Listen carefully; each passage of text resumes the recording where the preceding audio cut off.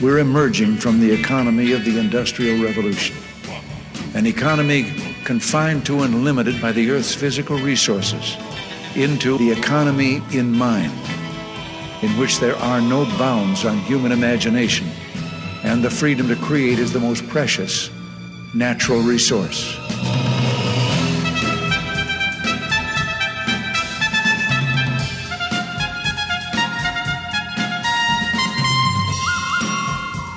Welcome to the Soul of Enterprise, Business in the Knowledge Economy, sponsored by Sage, energizing business builders around the world through the imagination of our people and the power of technology. I'm Ed Kless with my friend and co-host Ron Baker, and on today's show, folks, our interview with Professor Tyler Cowen. How's it going, Ron? Good, Ed. How are you? Good. It's only been a couple of hours since I last saw you. We were in Chicago this week and teaching about the subscription economy, and that was a lot of fun. It was fun, and we had a very special guest there too in the audience, which was amazing. Yes, Paul Dunn. What a great honor it was to have him as well. And speaking about his B1G1 stuff, we really got to have him. And okay, we have noted that our guest has joined us, so I am going to begin and welcome Tyler to the show. But first, to let you guys know, Tyler is a professor of economics at George Mason University, a faculty member at the Center for the Study of Public Choice, the director at the Mercatus Center. And I became a fan of Tyler's by reading his blog, The Marginal Revolution, which has been around since 2003, Ron. I think that was the advent of blogging. And sometimes they have half a dozen posts a day. So just keeping up with some of the stuff that he and his other writers at Marginal Revolution come up with is a full-time job. So I don't know how they have time to do all of their other stuff. His latest book, which I know you're going to talk about with him, is Big Business, A Love Letter to an American Anti-Hero. And if you read both Tyler Cowen's blog and his columns for Bloomberg, he's just one of those economists that you want to have a beer with, except in one of his blog entries, he sides with the Mormons on that and is a teetotaler. So we're going to make that a club soda with lime today. And his podcast, Conversations with Tyler, is on both your and my feeds. We're big advocates and love listening to that. So we're thrilled today to have our own conversation with Tyler. Welcome to the Soul of Enterprise, Tyler Cowen. Hello. Thank you for having me. Well, I guess let's just start off by introducing you to the audience and tell us a bit what you do as the director of the Mercatus Center. We are a research center at George Mason University. The single main thing we do is support graduate students. We're the largest supporter in the school, but we also put on events such as my podcast, Conversations with Tyler. A few weeks ago, we had Margaret Atwood in. Recently, I interviewed Carl Knausgaard. We've done Larry Summers, David Brooks, Paul Krugman, Malcolm Gladwell, and that's a free podcast, no ads, no charge, for the world to use and enjoy. And we do enjoy it. In fact, I was listening to the one again with Margaret Atwood today, and she what a great guest she was for you. So lively, and she's 79 years old and as quick as anyone I've met. And a funny Canadian. Any question you ask, she'll ask you a question in return. Yes, I caught that. That was fantastic. And what about the Center for the Study of Policy Choice? You're also on the faculty of that, and that has to do with public choice theory, right? That's right. That's political economy, how economic features shape policymaking, and how politicians are guided by incentives. Yeah, Ron and I did a show way back in May of 2015 on that, and it's just such a fascinating topic.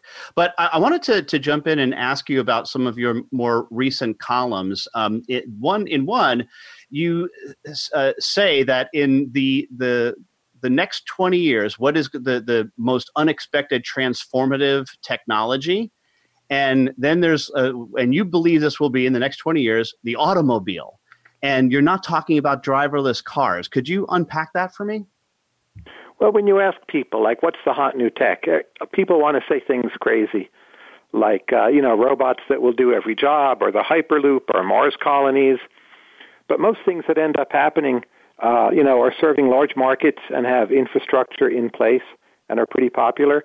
And we Americans spend a lot of time in our cars and a lot of money on our cars. So I think they're going to get much safer.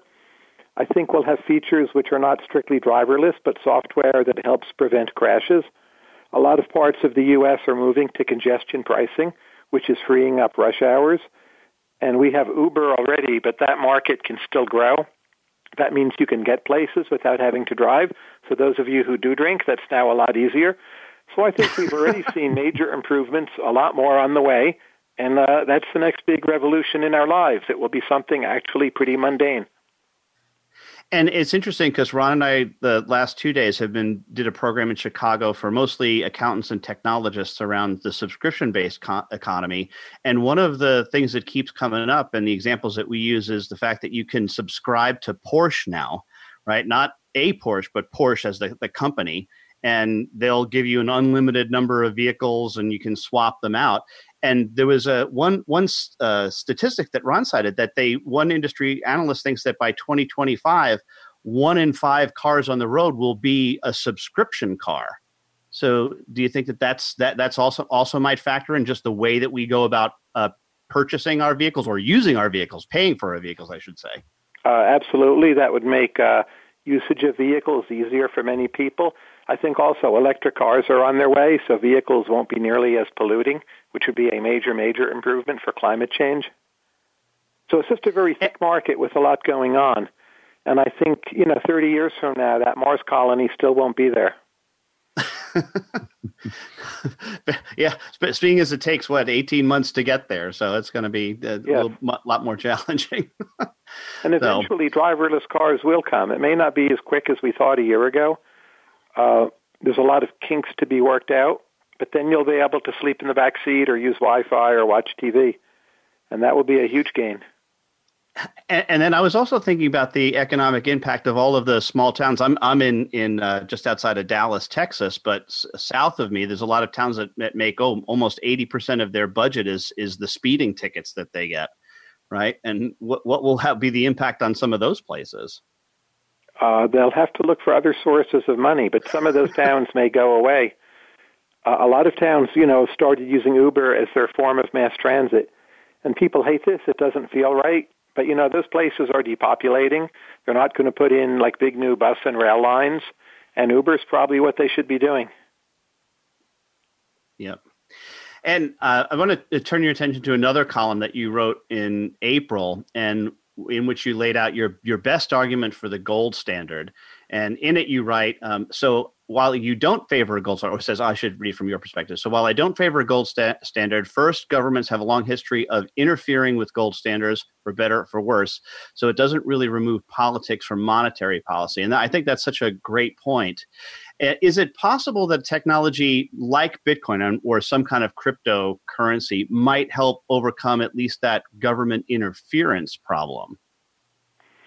I think we're a long way from having crypto that people actually want to use.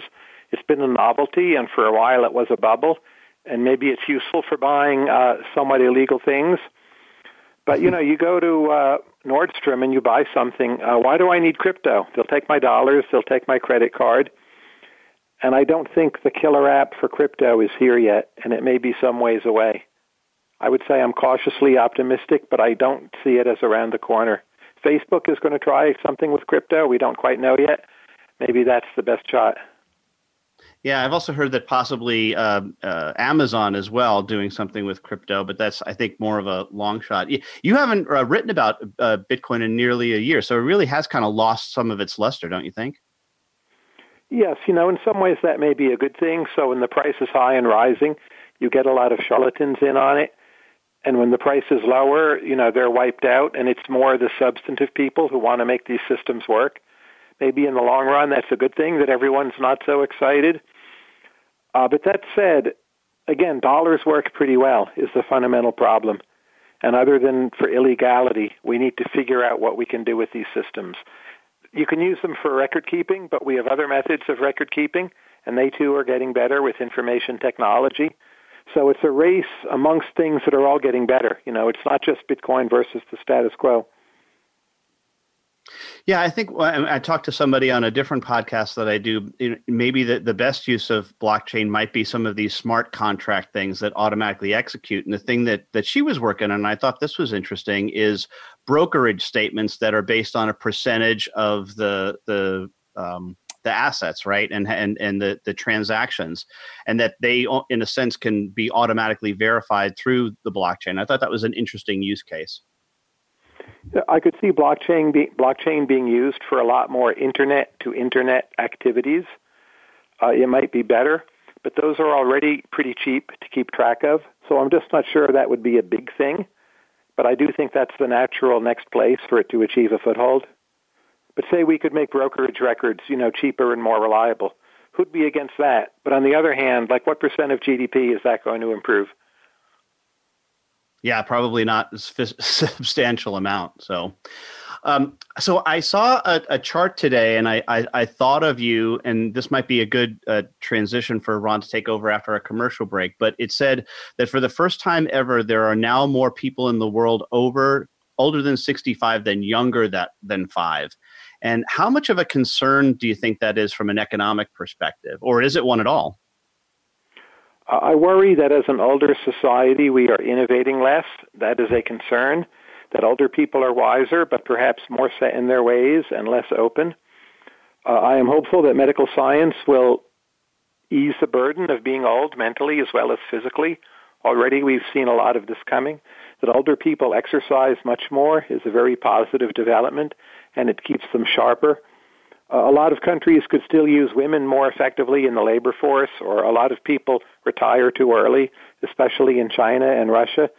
So I don't think the aging problem is nearly as bad as the worry warts suggest, but it's still a legitimate concern. Yeah, just because I guess as has been proven by a lot of people that we're most productive in our 30s, right? Or that's where a lot of the great ideas come from. I think Charles Murray wrote a whole book on that, the human accomplishment. Yes, but again, keep in mind on the plus side, we have all sorts of countries, India, Nigeria, where 30 years ago people were in such desperate circumstances, we didn't get much innovation from those places. And now, while they'll end up eventually aging, we have access to all of their geniuses who at least have a chance to contribute. So the sort of de facto supply of brilliant young people, I think, is still rising. Most of Africa is still a kind of untapped frontier, much of South Asia. So again, I would say I'm concerned, but when you dig into the numbers, they in many ways don't look quite as bad as they might at first. Okay. Gotcha. Well, this is we're up against our first break, and while Conversations with Tyler is a free podcast, unfortunately ours is not, and we have some sponsors that we have to pay. So right now we want to go to our first commercial break and a word from our sponsors.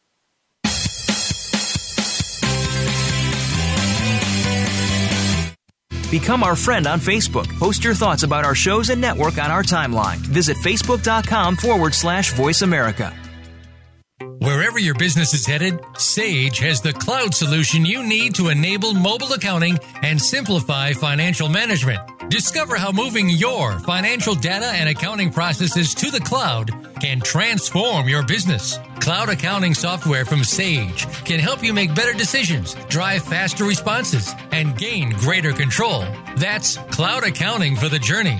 For more information, visit sage.com/US/SOE. Have you ever read a book that changed your life? I sure have. But have you ever read a book where the foreword changed your life? Me neither. Hello, I'm Greg Kite. I wrote the foreword to Ron Baker and Ed Kless's new ebook, The Soul of Enterprise, Dialogues on Business and the Knowledge Economy. The value of this book is found entirely in its foreword. So when you buy it, think of it as buying the foreword and getting the rest of the book for free. Available now for download exclusively on Amazon.com. We're always talking business. Talk to an expert. Call now toll free 866-472-5790. That's 866-472-5790. Voice America Business Network.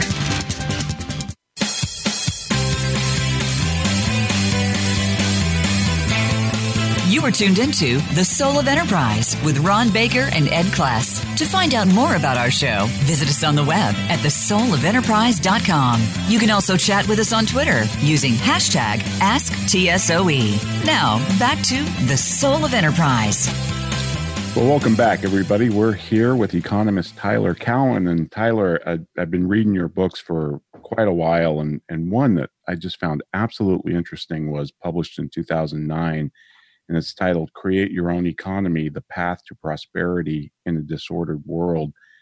And one of the things you say in there is, forget that you saw the movie Rain Man, and then you list all these people throughout history who we believe are on the autistic spectrum somewhere. And wow, it's a who's who: Charles Darwin, Thomas Edison, Albert Einstein, possibly Adam Smith, Steven Spielberg, Bill Gates.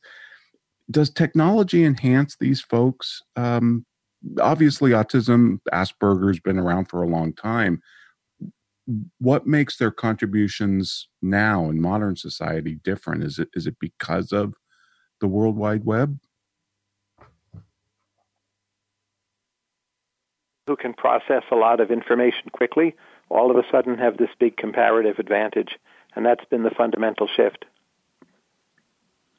Wow. So there's so much at your fingertips. If you can absorb quickly and process and order things and then spit them back out, you're just a lot more effective than in, say, 1972.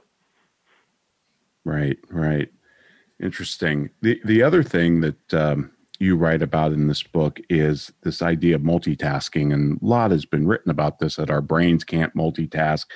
And you actually, I think, kind of have a counterintuitive response to this. You think that multitasking serves a useful purpose. Can you explain that? Well, a lot of people call something multitasking, but they're not literally doing two things at the same time. They're just leaping back and forth a lot. But that keeps them interested. It keeps them involved. You know, you're watching a basketball game on TV, you glance at your computer, someone calls on the phone. It's easy to say that's distracting, you could be more productive. You know, that might even be true. But the alternative might be you're, not even working altogether. So if multitasking keeps us involved, it actually can be a lot more efficient than it looks.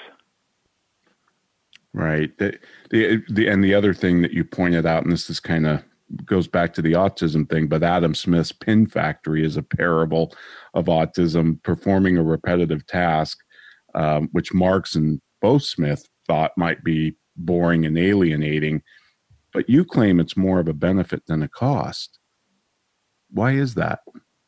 Well, it depends who you are, but I think what's good for a lot of people is a mix of intense repetition and then intense variety, and you need to think of it as a portfolio problem.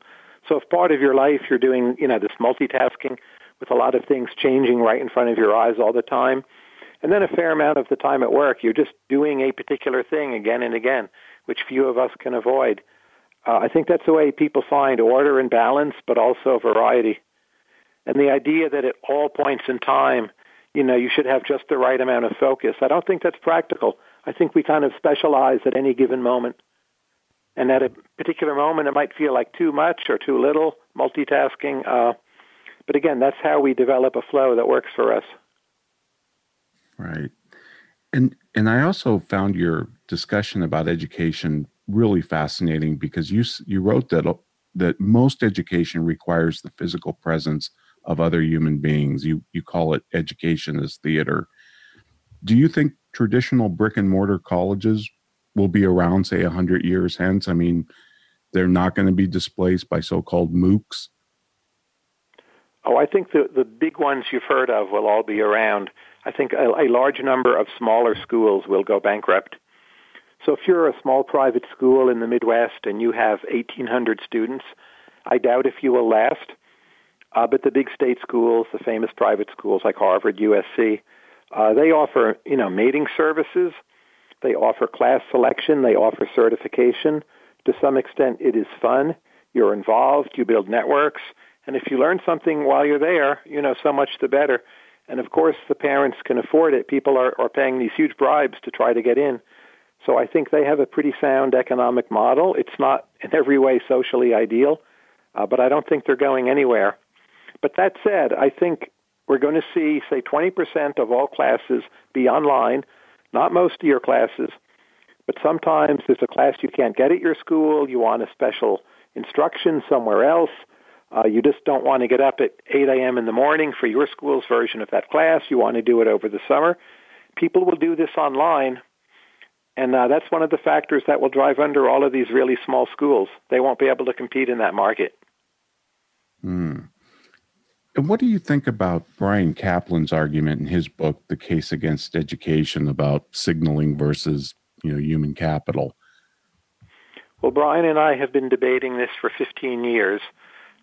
He has persuaded me partially that a lot of education is just about certifying your quality, that you stuck at it for so many years, that you gained admission to a prestigious school.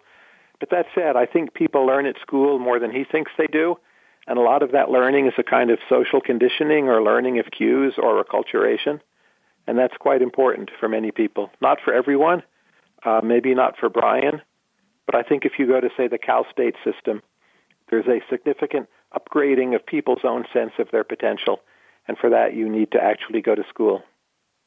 Right.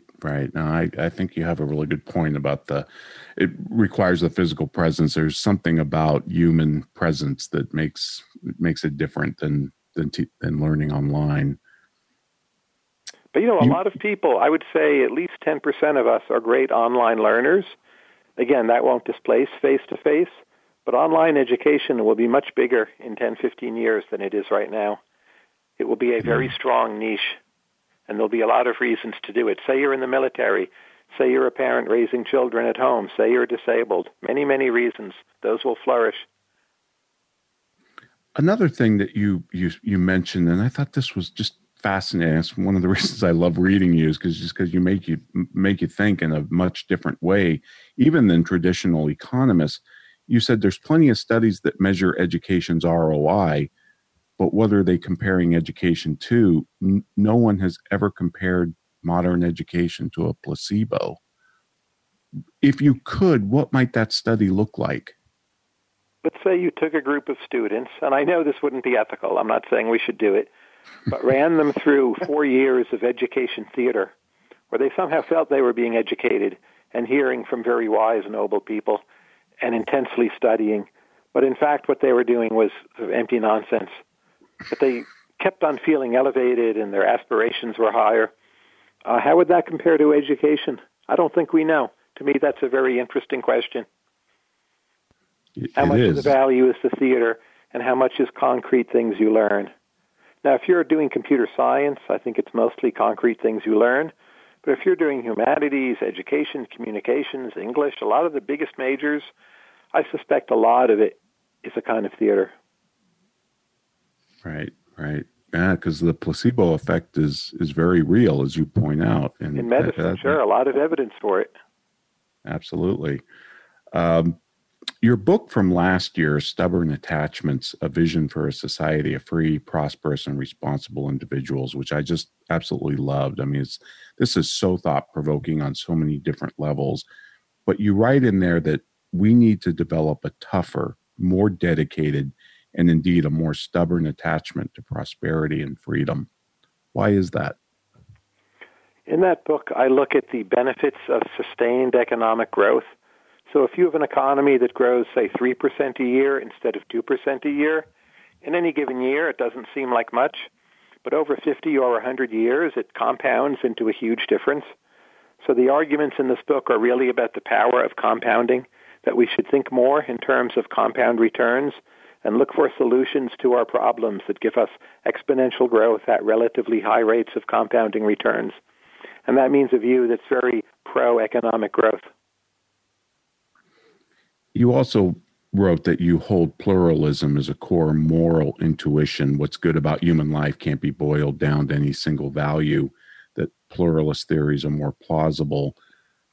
Do you think capitalism is too materialistic, or the defenders of capitalism or free markets are just take a too materialistic view, or is it also spiritual, allowing for a more pluralistic life?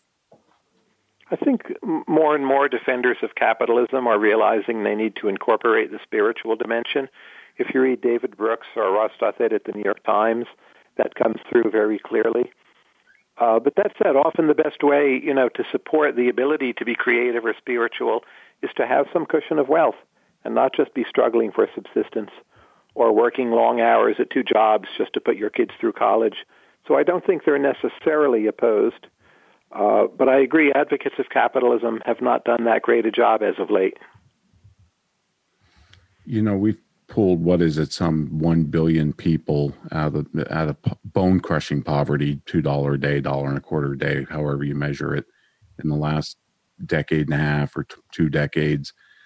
Do you think that we take wealth for granted because it's just so all around us? I mean, we have all this angst amongst the young people, but yet they live in one of the most prosperous times ever in the history of civilization. In America, many of us do. I would say especially the kind of people who probably listen to the show. I wouldn't quite say the whole nation does by any means, but our educated class, very much so. We've never been this wealthy. And it's not just about your income, it's about your wealth. We haven't had a major war for a long time, and we've just accumulated more and more wealth in the form of property and buildings and assets and institutions. It's really quite remarkable. It is. It's one of the greatest stories never told, or at least never talked about very much. But in this book also, you lay out a wealth plus measurement where you're talking about not just the GDP of a country, but also its leisure time and its household production and environmental amenities. You know, we know that GDP is a flawed measure because when a sheep is born, per capita GDP goes up, but when a human is born, it goes down. Can you kind of explain that wealth plus concept? Well, as you say, GDP is a highly imperfect measure. We also have a lot of free goods. Well, you read Wikipedia, you enjoy that. It doesn't really boost GDP at all. So I argue we should maximize what I call wealth plus. It's really GDP properly understood if we would count all of the things which currently are left out. For a lot of problems, those omissions don't matter so much. But for some issues, they do. The environment would be a major example. You don't want to maximize GDP by just polluting as much as possible. You should take those environmental losses into account and try to limit them. Right. And and also really kind of the other thing that you're saying is that committing to growth is really creating a better future. I mean, I'm so glad our forebears did that and they built things in capital infrastructure and just knowledge. I mean, we have the same resources as the caveman, but, you know, because of the knowledge that we've accumulated, we have an entirely different standard of living. Do you think there's too much focus on alleviating poverty as opposed to creating wealth, especially among like development economists, the World Bank, these other institutions that try and help countries develop? Well, I'm a pretty big fan of alleviating poverty. Where I see there is too much talk is when people talk about inequality. It's not the gap between rich and poor that worries me. It's simply that the poor are low. So I don't think you generally raise the poor by cutting down the rich. You look for win-win solutions so that people who are wealthy and able can do more things to help the poor. So I don't talk much about inequality, but I talk quite a bit about fighting poverty. Right. And do you think that the best way to fight poverty is by creating wealth? I mean, is that kind of... in general, I mean, China has done a fantastic job of that. India is behind somewhat, but, you know, growing at, say, 7% a year, that's fantastic. We never expected that. Ethiopia is growing at about 10% lately. We need more countries doing that, essentially. That's the main problem in the world right now. And Tyler, just before we take a break, do you think China will get old before it gets rich? Is there some truth to that cliche? I think China will end up a nation of maybe 200 million people at a U.S. standard of living, and maybe, say, 800 million people at a Mexico standard of living. How you want to describe that in those terms, you could debate. But that's what I expect will happen there. Oh, wow. Okay. Well, this has been great, Tyler. Thank you so much. And folks, I'd like to remind you, if you want to get a hold of Ed or myself, you can send us an email to asktsoe@verisage.com. And now we want to hear from our sponsors.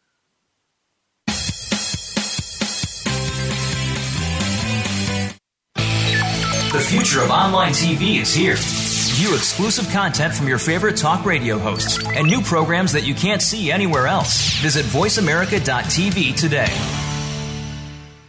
Wherever your business is headed, Sage has the cloud solution you need to enable mobile accounting and simplify financial management.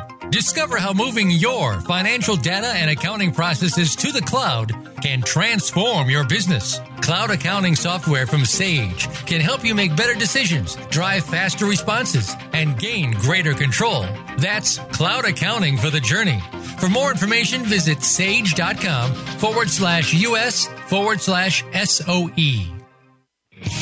Have you ever read a book that changed your life? I sure have. But have you ever read a book where the foreword changed your life? Me neither. Hello, I'm Greg Kite. I wrote the foreword to Ron Baker and Ed Kless's new ebook, The Soul of Enterprise, Dialogues on Business and the Knowledge Economy.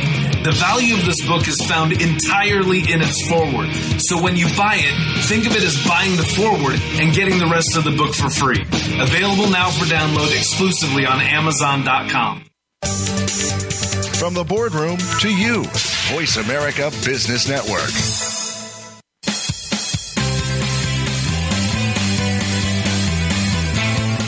You are tuned into The Soul of Enterprise with Ron Baker and Ed Kless. To find out more about our show, visit us on the web at thesoulofenterprise.com. You can also chat with us on Twitter using hashtag AskTSOE. Now, back to The Soul of Enterprise. And we are back on The Soul of Enterprise with Tyler Cowen, professor of economics at George Mason University, author of the current book. I'm sorry, I have it here in a second. Where did I lose it, Tyler? What's your current book? I'm sorry, it's not on my list here. Big Business. There it is. The Big Business, a love letter to the American anti-hero. And for those of you who don't get a chance to or haven't listened to conversations with Tyler on his podcast, I'm going to do something now that he has given me graciously given me permission to do, and that is turn the tables on a segment that he always does that I find absolutely fascinating. He asks his guest a list of random things and to state whether or not they are underrated or overrated, and perhaps a reason why they are or are not. So, are you ready for underrated, overrated, Tyler? I'm ready, and you can do this without my permission, for that matter. It's your show. I just thought it was nice of you. Anyway, okay, here we go. Number one, behavioral economics. Behavioral economics at the moment is underrated. So there's this thing called the replication crisis in social psychology, and that means you find a result once, you go out, you look for it again, it's gone. People think that invalidates behavioral economics, but I think the most important results in behavioral economics are about addiction, and addiction is a critically important issue, and we're still understudying it. So I would say behavioral economics, everyone thinks it's overrated. That means it's probably actually underrated. All right. The threat of catastrophic climate change. Somewhat underrated, not as underrated as it used to be, but the data that comes in, the reports we're getting, seem to indicate the chance of it being really bad is getting higher. We are complacent. We're not actually doing very much to stop it. The percentage of world power that comes from fossil fuels has stayed roughly the same since the early 1990s. Coal is still common. So this worries me a great deal. Canadian literature and poetry. I love Margaret Atwood. I like Robertson Davies. I've read a lot of scattered Canadian poetry. My favorite is Alice Munro. Atwood is highly rated, but at this point very famous. I think Alice Munro is the still underrated Canadian writer, even though she has a Nobel Prize. The Electoral College. Underrated. You know, people hate it because it doesn't always give them what they want. I can sympathize with that in the concrete, but nonetheless it means a candidate has to appeal to many different regions of this country. And overall, I think it's a good thing. The Founding Fathers were brilliant. They're still smarter than we are on those issues, and a bit we need to suck it up and realize if we're not happy about the system, complain about something else. All right, I've got two more for you. The next one, the prospect of eliminating umpires from calling balls and strikes at the major league level in baseball. I don't think we'll ever do it or should do it, so the idea is overrated. I think fans like getting mad at the umpire. They like ambiguity. They like controversy. They like to curse out the umpire. It introduces some luck, some randomness. Of course, it's not fair, but sports are not entirely fair to begin with, so I hope they keep human umpires. But that said, there's new evidence. The young ones are much better and the old ones are much worse. So maybe there should be like fixed tenure at 10 or 15 years. And last one, the presidency of Donald Trump. Well, it depends whom you ask. It's either very underrated or very overrated. I have not been a supporter. I'm not one now, but I do think we'll get through it actually much more fine than many people think. So, which is kind of a great educated class, reflection. I'd say underrated. But again, I'll be happy when it's over. But which is kind of a reflection on the genius of the system of government that was put together, that we will survive this, right?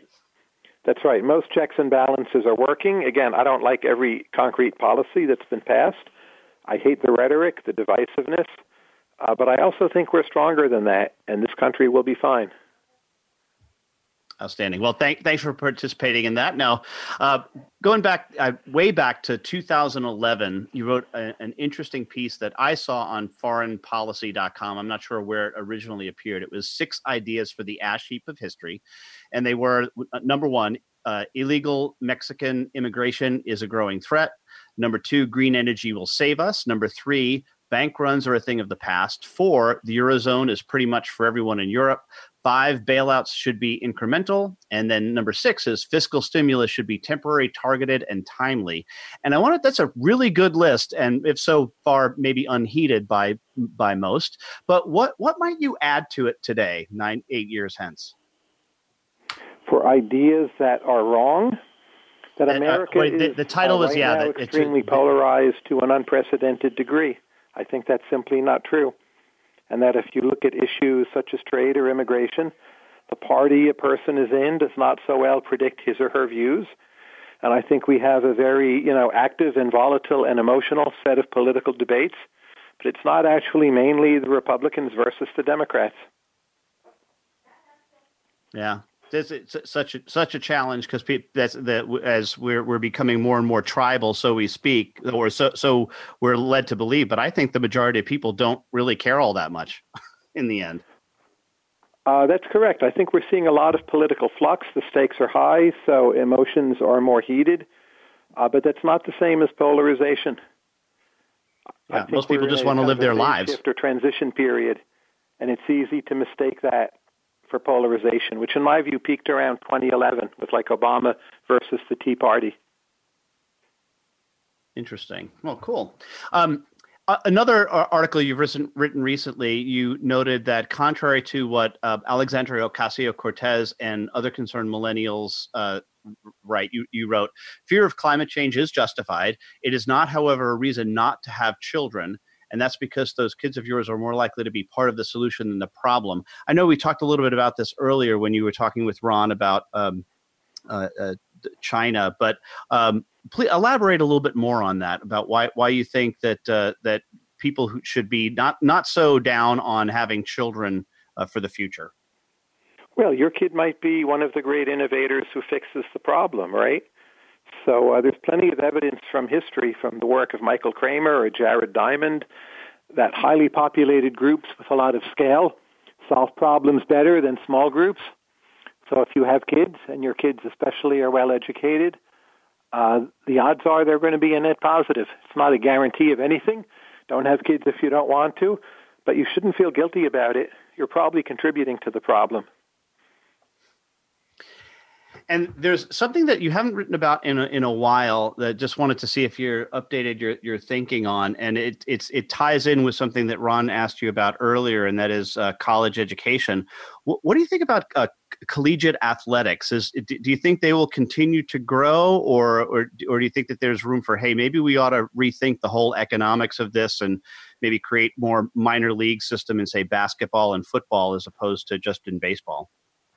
My wife and I argue this all the time. I think athletics are a good economic deal for the colleges which are good at them, not for everyone. And I think they will persist. I do think over time football may dwindle because it's so dangerous, or just the rules will change a great deal, that it will barely be the same sport anymore. But in terms of getting donors interested in a school, basketball teams, track and field, whatever, I don't think that's going anywhere. And people want that as a way to stay in touch with their colleges. And, in basketball, you used to have a minor league. It was called the CBA. And college basketball was just as popular. It wasn't really a substitute. Yeah, I think the NBA now even has a developmental league, a D league, and I don't know if they think it's done all that well, actually. Yeah, people don't care, but they care a lot about UNC versus Duke, and I think they always will. Sure will. Well, I always pull for George Mason when they make it to the dance. So do I, of course. But football brings up another interesting point, is that the whole concussion incident, and the research that I've done, and I don't know if you've written on this as well, it might not even be the full force of the concussion. It might be all of the smaller subconcussive blows that happen perhaps thousands of times in practice even. I think, do you think that could have a huge impact on the sport as well, if it's discovered that it's really not even the full-blown concussions that are the problem? Yes, I think it could. I think we will know for sure fairly soon. But either way, I would be happy if people simply stopped playing the sport. I don't want to force them to stop. But a lot of kids get pressured into it, or they think it's the path to glory, or they're just not informed about how dangerous it is. And if we just, stopped it, I think we'd be much better off as a society. Well, I've got one more question for you, and then we're going to go to our break. What are you working on now? Well, I just finished my book on business. I'm thinking about a project on what do we know about how to spot talent, and to try to teach that to more people. That's my next project. Outstanding. Well, if it matters, I vote for it. So go for it. Thank you. Want to remind our listeners that you can get a hold of Ron or me by sending an email to asktsoe@verasage.com. The website is The Soul of Enterprise, where you can catch show notes to all of our previous shows, as well as previews to upcoming shows. But right now, a word from our sponsor, and in this case, my employer, Sage.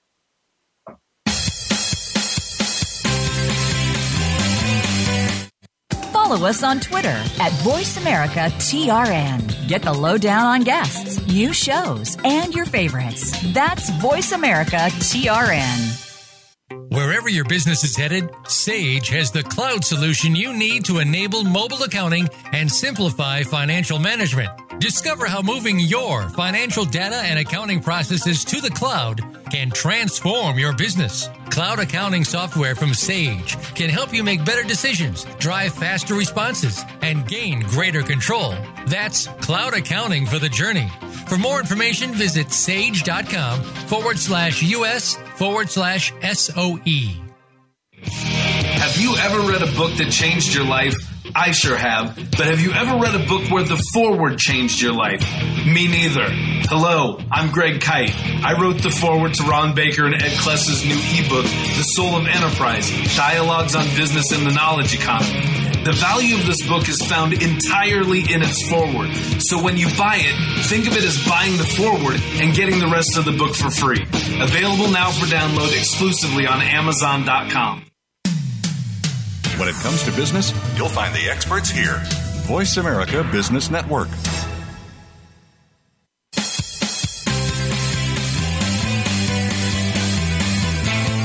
You are tuned into The Soul of Enterprise with Ron Baker and Ed Kless. To find out more about our show, visit us on the web at thesoulofenterprise.com. You can also chat with us on Twitter using hashtag AskTSOE. Now, back to The Soul of Enterprise.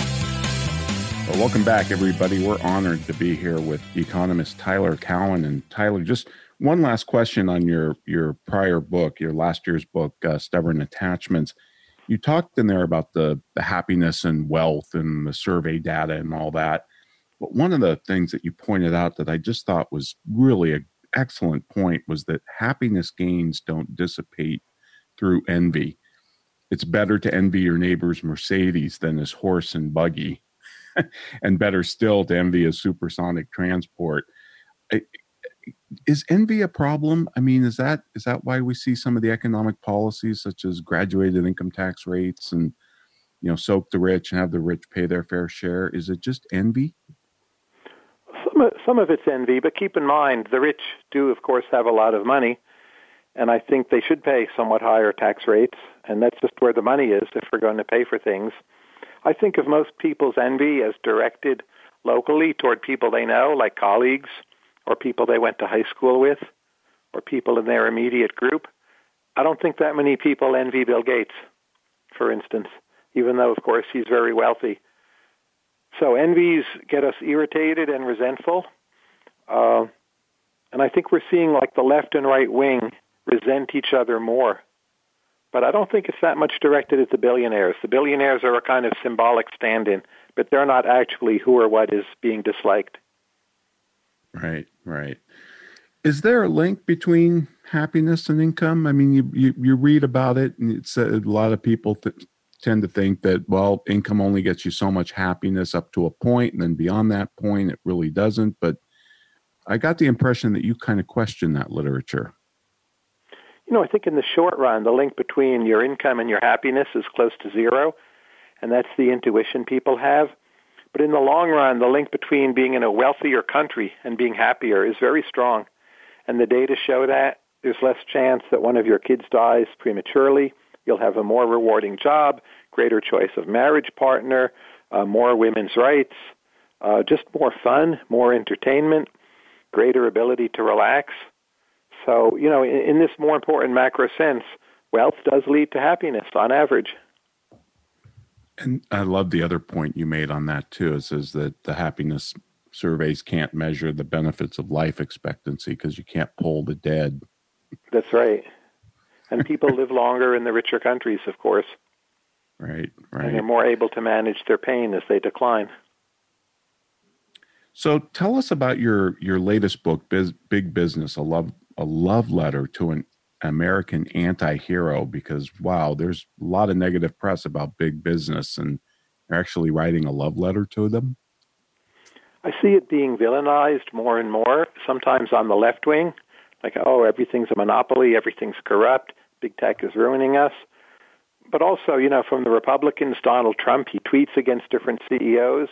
He's very arbitrary or capricious, which is not what business wants. The views of business on trade and immigration, I think he mostly just dismisses. So I think on both sides of the political spectrum, business has become a kind of dirty word, and I wrote this book trying to set the record straight. Do you worry I intend it as a very factual, dispassionate book. I think there's a lot wrong with business. There is a lot of crooked business. But overall, the evidence shows, if anything, people are more likely to lie outside of a business context than within it. Do you worry that big business is becoming too concentrated? The Economist loves to write about this topic over and over. Does that concern you? In most markets, there's more competition than there used to be. Your ability to choose what you buy, where you buy it from, your product selection, how quickly it can be delivered to you, is much better than it was 20 years ago. I think there's a few sectors where that's not true. I think healthcare is a more complicated story. There's too many hospitals with some kind of market power. But again, most things we buy much more competitive than in the recent past. You know, I read I don't know if you saw this, but it was a review written by Kevin Williamson's in National Review on your book, and it was very, very good review. And he said you have a great talent for revealing truths that are right under our noses, but oddly overlooked. That big enterprises, you know, provide many jobs, they pay their workers more, they invest more in R&D, they're more productive, more innovative. But on the more innovative, I think most people have the idea that small businesses are more innovative. Are you really saying that big businesses are more innovative than small businesses? Well, look at, say, what Google has done with YouTube or Gmail or promoting self-driving cars or even Google Glass, which didn't work, but probably someday will. We're seeing very innovative big businesses right now, Facebook upgrading Instagram and WhatsApp. So, innovation doesn't stop when you grow from small to large, but the innovative small businesses, they become large pretty quickly. Do any of the privacy issues concern you out of Silicon Valley, like Facebook with all of our data, Google, all of that? Or do you think we're just kind of willy-nilly giving our privacy away? No, they concern me. I do think we're stuck in a situation where most people don't care about that kind of privacy, and it's hard to force them to care. So I'm not sure how to regulate our way out of the problem. I would also stress the people most likely to violate your privacy are your friends, colleagues, and acquaintances, not Mark Zuckerberg. So if you really care about privacy, your Facebook account should maybe be your concern number 11, not your concern number 1 or 2. I don't like facial surveillance technology. I would consider limiting that by law. But I don't think social media are your main privacy issue for most people. It's gossip about you. Do you think what the EU has done with their GDPR, I forget what the acronym. GDPR, yes. Is that the right approach? I don't think it's helped. So when you fly to Europe, you have to click on a lot of new irritating agreements. It's really a barrier to entry for small innovators. The big firms can cope with all the process and legal requirements and liability, and small firms cannot. So it's really cemented in the position of the larger tech firms that people supposedly don't like. I'm not sure there'll be a good legal solution as long as users themselves have a cavalier attitude toward what they, put online. And Tyler, just some questions to you just as an economist. What would you like to see changed in USA, say macro or federal economic policy, if you could? I think our economy in most sectors has too much regulation of business. I think it should be much easier to build in America's most productive cities, most of all San Francisco and Oakland. That would boost upward mobility. I think we need a renewed focus on quality of K through 12 education. I would start with some of those areas. What would you like to replace the current tax system with? The current tax system? If I were starting from scratch, I would tax consumption and not savings really at all. I tend to doubt there's a way to get from where we are at to there. But I don't think our tax system is right now our biggest problem. I'm glad we cut our corporate tax rate. I think we may have cut it a bit too low, but 35% as before was definitely too high. Ideally, you would like more favorable tax treatment for savings, but we've overspent in some areas. And again, I don't really know what the path would be to get there at this point. We have a high level of debt. And what would you like to see on immigration? A lot more legal immigration. I would be willing, to boost the quotas we have by at least 2x per year. Relative to the stock of our population, the U.S. takes in many fewer people than Canada or Australia. I think we can manage that. I do think we have a border crisis. I think our current system of taking in refugees and asylum isn't working. I would move to reform that and actually end it, but to take in more of those people by other legal means. Do you buy any of the research that claims that even, illegal immigrants lower the wages of low-skilled workers? I think they do by a slight amount, yes. I think there's also a cultural issue that people feel they are not in control, and that's maybe a more significant effect than the small wage effect. And I think our legal system at the border right now is overwhelmed. So we need a lot of reform in that area, in my opinion. What would you like to see in healthcare? That's another area where, how do you get from there? Well, I wouldn't start from here. We need to make innovation much easier. Everything is too bureaucratized. If you want to, create a new drug, it can cost you $1 billion and take 10 years. And it seems to me that's too much. We don't have a sense of urgency about innovation. I worry much more about innovation than I do coverage. The biggest coverage problem is when you're sick and the drug you need doesn't exist, and that we don't give enough attention to. Excellent point. And what would you do with the FDA? Just on that I would make approval processes much easier, and we did this for HIV drugs, that it was a much faster approval. It saved many thousands or tens of thousands or even hundreds of thousands of lives. Right now, people who are HIV positive in this country who get reasonable treatment, they have a life expectancy as long as anyone else.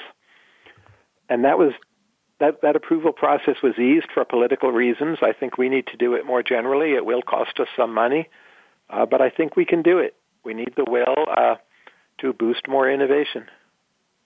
Excellent point. Well, Tyler, unfortunately, we're at the end of our time, and wow, this has just flown by, but thank you so much for appearing on the Soul of Enterprise. It was an absolute honor to have a chance to talk with you.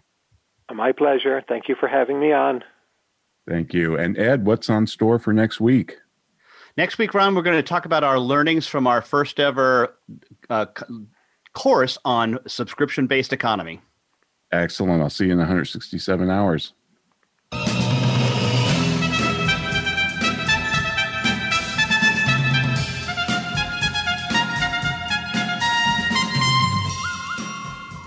This has been the Soul of Enterprise, Business in the Knowledge Economy, sponsored by Sage, energizing business builders around the world through the imagination of our people and the power of technology.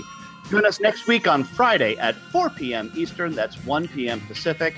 In the meantime, please do visit us at www.thesoulofenterprise.com.